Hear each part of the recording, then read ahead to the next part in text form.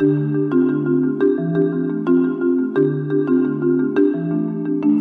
you for joining us for Business Technology News, a weekly program focused on products and services that are changing the way business and consumers use technology. Articles are selected from Wired, CNET, Business Insider, Wall Street Journal, CNBC, Bloomberg, Forbes, New York Times, Washington Post, and many other publications. My name is Michael Amey. This article is posted to Fortune magazine's blog Data Sheet by David Meyer. It was posted on February 23rd, 2023. Elon Musk says he'll make Twitter's algorithm open source next week. As my colleague Christian Hetzner notes in his write-up of the development, Musk promises a lot of things and often fails to deliver. But if the Poly CEO does follow through on this, it could be the most consequential decision of his Twitter tenure. There would be three major effects of open sourcing Twitter's algorithm. The first would be political. Allowing outsiders to poke around the code should settle any questions about alleged ideological bias within the company's algorithm itself. That's not quite the same issue as the historical liberal bias that was supposedly exposed in the Twitter Files episode, in which Musk granted a few journalists access to Twitter's pre-Musk internal communications and let them craft a selective account of what went down in terms of human content moderation decisions. But with the algorithm, everyone would get equal access, so it could prove more genuinely illuminating. Secondly, if Musk really does mean open source in the traditional sense, Twitter's algorithm would become available for modification and redistribution by anyone. I still find it hard to believe he's preparing to let people basically copy Twitter, but let's see what the fine print says. Open source Twitter rival Mastodon must be watching carefully. The third effect would be the most far-reaching. The world would get to see what happens when big tech opens up one of its black boxes. This could go horribly wrong. It's possible that when shown how Twitter's systems make decisions, miscreants could swiftly learn how to game the system and inundate Twitter with even more spam and hate speech. That's certainly the kind of outcome big tech has over the years cited as the main reason for keeping its black boxes closed. However, as open source advocates have been arguing for just as long, open code can make for better safety because a host of outside experts get to pore over it and spot weaknesses that internal staffers missed. If it turns out that the benefits of opening up an algorithm like Twitter's outweigh the risks, there may be major implications for the future of artificial intelligence regulation. In Europe, an Artificial Intelligence Act is being considered that would ensure that, quote, high-risk AI systems shall be designed and developed in such a way to ensure that their operation is sufficiently transparent to enable users to interpret the system's output and use it appropriately, end quote. That would require a level of algorithmic transparency that big tech, for now, heavily resists. If Musk makes good on his promise, that could be the first sign of the dam breaking. Everyone should be watching to see what happens next. Again, the title of that, Opening Twitter's Algorithm. That's from the blog at Fortune magazine titled Data Sheet by David Meyer. That was posted on February 23rd. This article is posted to Fortune magazine's blog, Eye on AI by Jeremy Kahn. Title is Why Generative AI Isn't Ready for High Stakes. This was posted on February 24th, 2023. Hello and welcome to February's special edition of Eye on AI. Today I want to take a brief break from the chronicling of the generative AI craze and focus on a little-known company working with very different AI methodologies that may wind up having an outsized impact on sector critical to most every aspect of the modern economy, insurance. The company, Mind Foundry, is located just down the road from my house in Oxford, England. The company was co-founded by Oxford University computer scientists Stephen Roberts and Michael Osborne. Osborne is best known as the co-author with economist Carl Benedict Frey of a seminal 2013 study on the roles that might be most susceptible to automation in the near future. It specializes in applying machine learning in what it calls high-stakes situations, ones that are critical to operating equipment, like optimizing propulsion from a jet engine, or where a person's financial health, physical health, or even life may be on the line if the AI software gets it wrong. As a result, many of the machine learning techniques MindFoundry uses are not the deep learning systems that have helped to drive most of the decade's hype around AI. Instead, they are older but still very powerful statistical models that have the benefit of being far more transparent about how they work and why they provide the predictions or classifications they are making. One of the biggest problems with generative AI systems like ChatGPT is what researchers call hallucination. They make stuff up and yet express this erroneous information with great conviction. That's why they're absolutely not appropriate in high stakes. Brian Mullins, MindFoundry's CEO, tells me. There's too much potential for unforeseen failure modes. MindFoundry's machine learning methods, in contrast, Roberts tells me, are quote-unquote humble and honest. They understand when their predictions are less certain, and they can tell a user when they are straying into parts of data distribution where they are likely to be less reliable. MindFoundry has done a lot of work for government clients, including in the defense and security sector, as well as helping health systems allocate resources. But Mullins says the startup has increasingly found traction in the insurance sector, where underwriting models need to be both reliable and interpretable so that regulators can understand why they work and how they comply with rules meant to prevent companies from either unfairly discriminating against customers or taking on too much risk.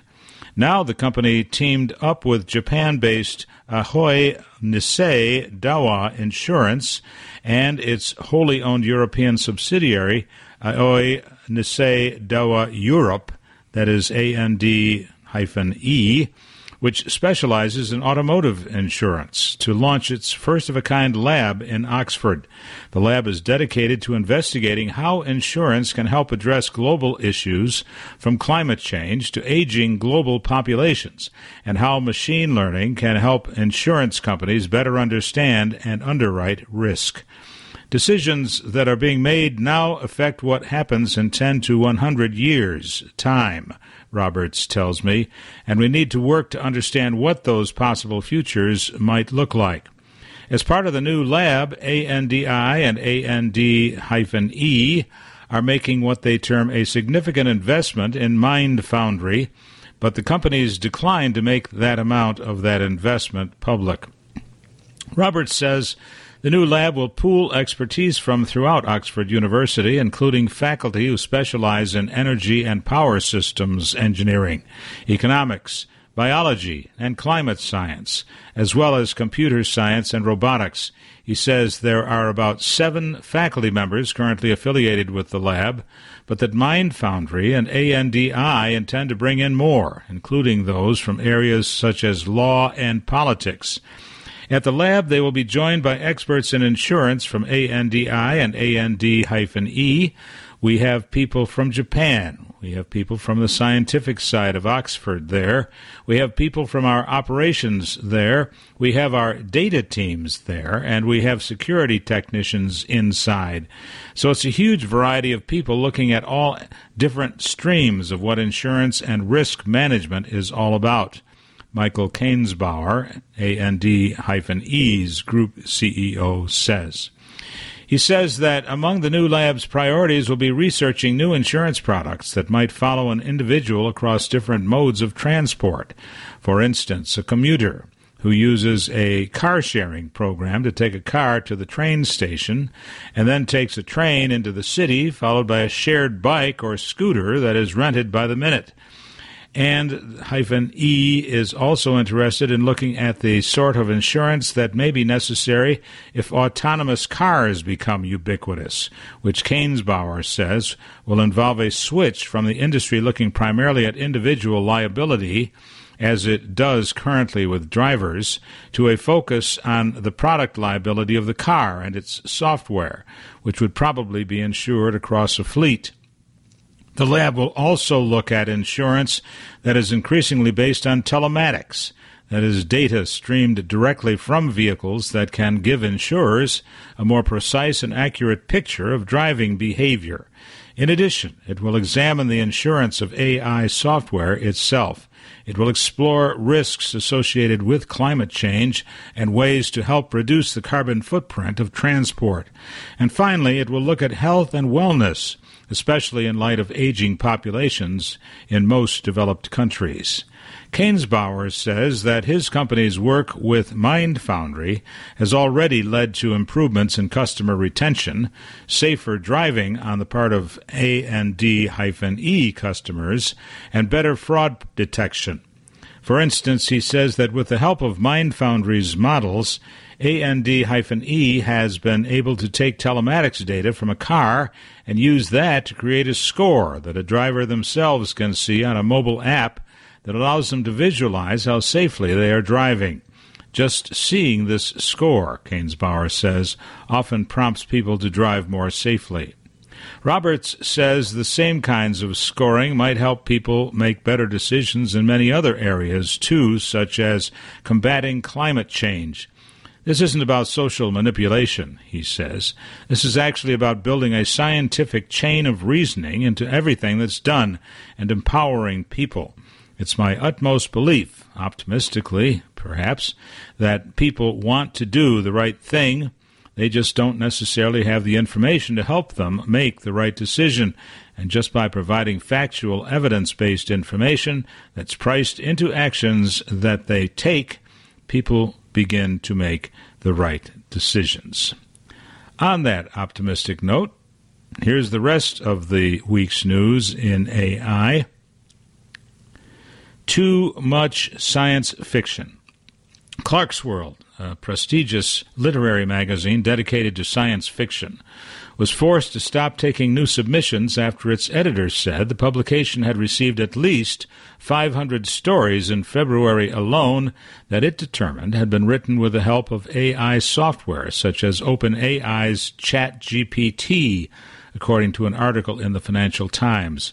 Clarkesworld's editor, Neil Clark, said his publication's small staff could not weed through the volume of submissions and wanted to focus only on stories legitimately authored by people.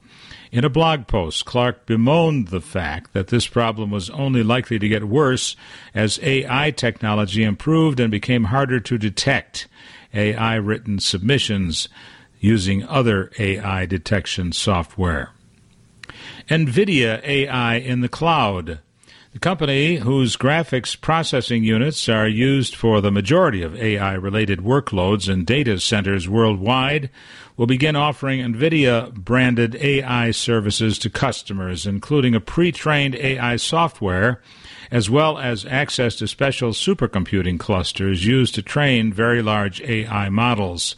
The Financial Times reported that these NVIDIA services are being offered through the cloud platform of major cloud service providers such as Microsoft and Google.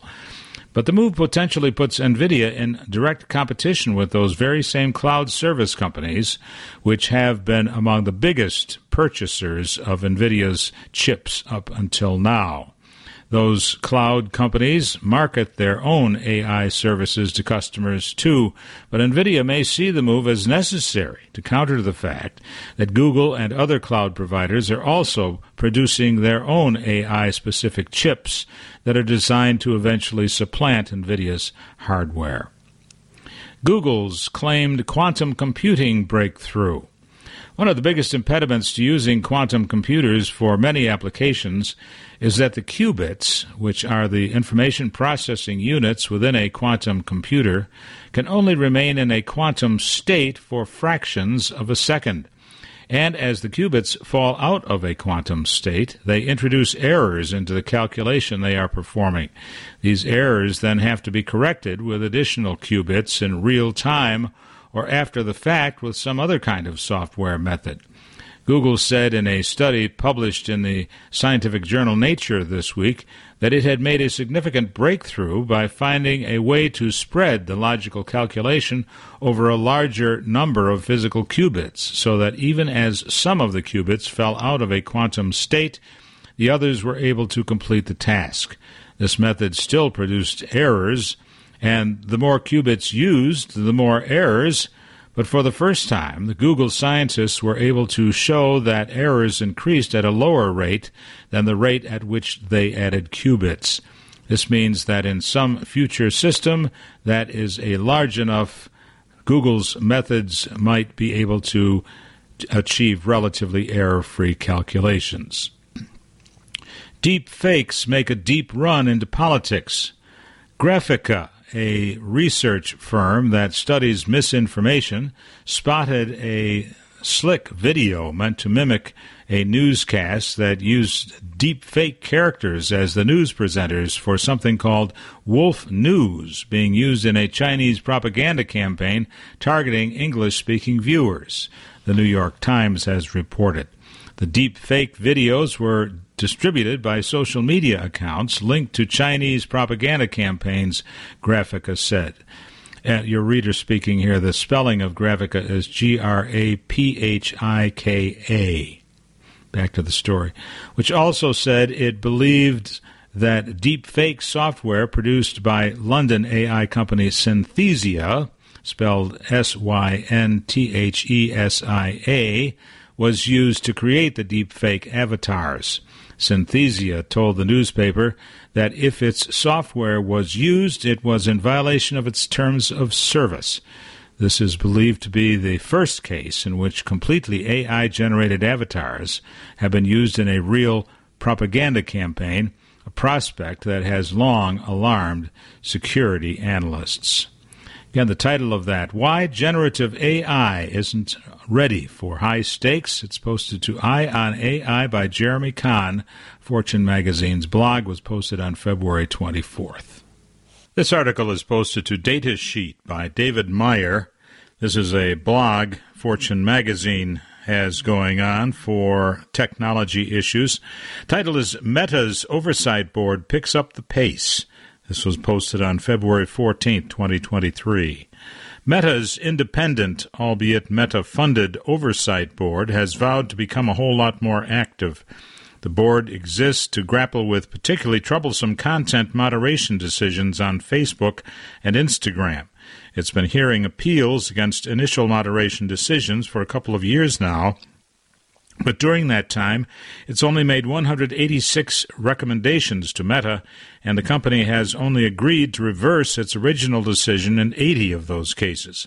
The most famous example, probably Meta's conversion of its indefinite suspension of former President Donald Trump into a 2-year ban that ended last month. What's more, the Oversight Board's activities have been somewhat opaque, as the panel published just 35 of its case decisions. To put these numbers into context, the board said in its latest quarterly transparency report, also published today, that Facebook and Instagram users had submitted a whopping 193,137 cases to it in the last quarter of 2022 alone. This morning, the board said it was amending its rules to allow expedited decisions that will mostly follow referrals from Meta itself and could be produced within just 2 days in some cases. The outside limit is 30 days. That's only a third of the time limit granted to standard decisions, but then again, these fast-tracked cases won't allow input from the public. They will still be binding on the company. The Oversight Board will also start publishing summary decisions on cases referred by the public in which Meta decided to reverse its initial content moderation call. These decisions will include information about Meta's original error, which may be useful to researchers and civil society groups, the board said. The board also announced the addition of Kenji Yoshino, a New York University legal expert, to its ranks. It's unlikely that today's changes will dispel all the criticism of the Oversight Board setup. It still can't make policy recommendations that are binding on Meta, for one thing, but it should go some way toward addressing one of the big gripes, that its impact is severely limited by its tiny caseload. While the in-depth review of our standard decisions and policy advisory opinions will remain a key part of our work, we're also exploring new ways to increase our impact and improve how Meta treats people and communities around the world, the board said in its statement today. Increasing the number of decisions we produce and the speed at which we do so will let us tackle more of the big challenges of content moderation and respond more quickly in situations with urgent real-world consequences. What remains to be seen is how much this shift moves the needle.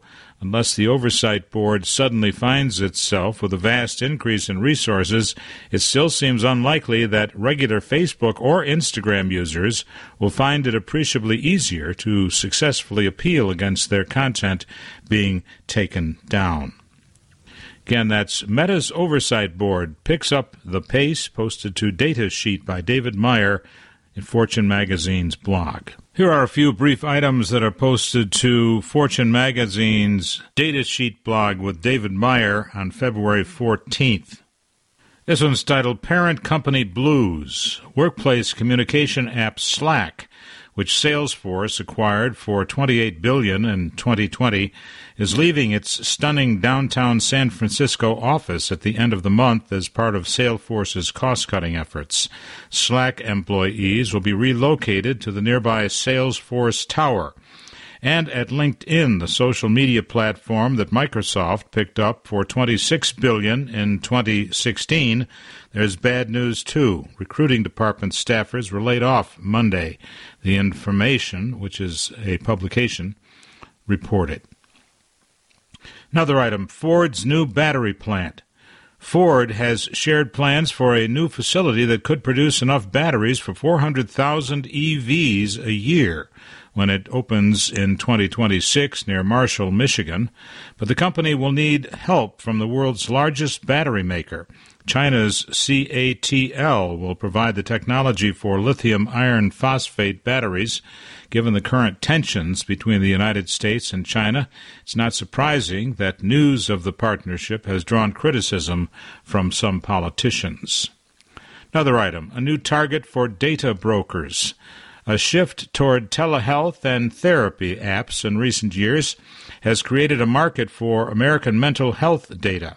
A new report by Duke University's Sanford School of Public Policy explores the processes data brokers have used to sell and exchange this data for a mixture of prices. One broker charged $275 for 5,000 aggregated counts of mental health records, and other firms charged more than $75,000 or $100,000 a year for access to data that had information on people's mental health conditions. The author calls for some action on this, whether it's a comprehensive federal privacy law or an expansion of HIPAA's privacy protections and bans on selling this data on the open market. Another item, Amazon is taking a larger cut. Just 5 years ago, Amazon was pocketing 40% of sellers' revenue. But now, third-party merchants can expect to have Amazon take more than 50% of their revenue, according to a report by Marketplace Pulse. That's because sellers have to pay a 15% transaction fee, along with fees for storage, advertising, and promotions. Sellers shared their profits and losses with Marketplace Pulse, and a few reported that 60 or 70% of their revenue goes toward Amazon fees. Food for thought. Why have one job when you could have two? A January poll from JobSite Monster found 37% of respondents have more than one full-time job. Most of the people who responded to the survey said they had to add another job since their main one didn't pay enough to cover the bills. From the article, Additionally, almost half said they're worried their current job will lay them off, and they're seeking another as a backup plan.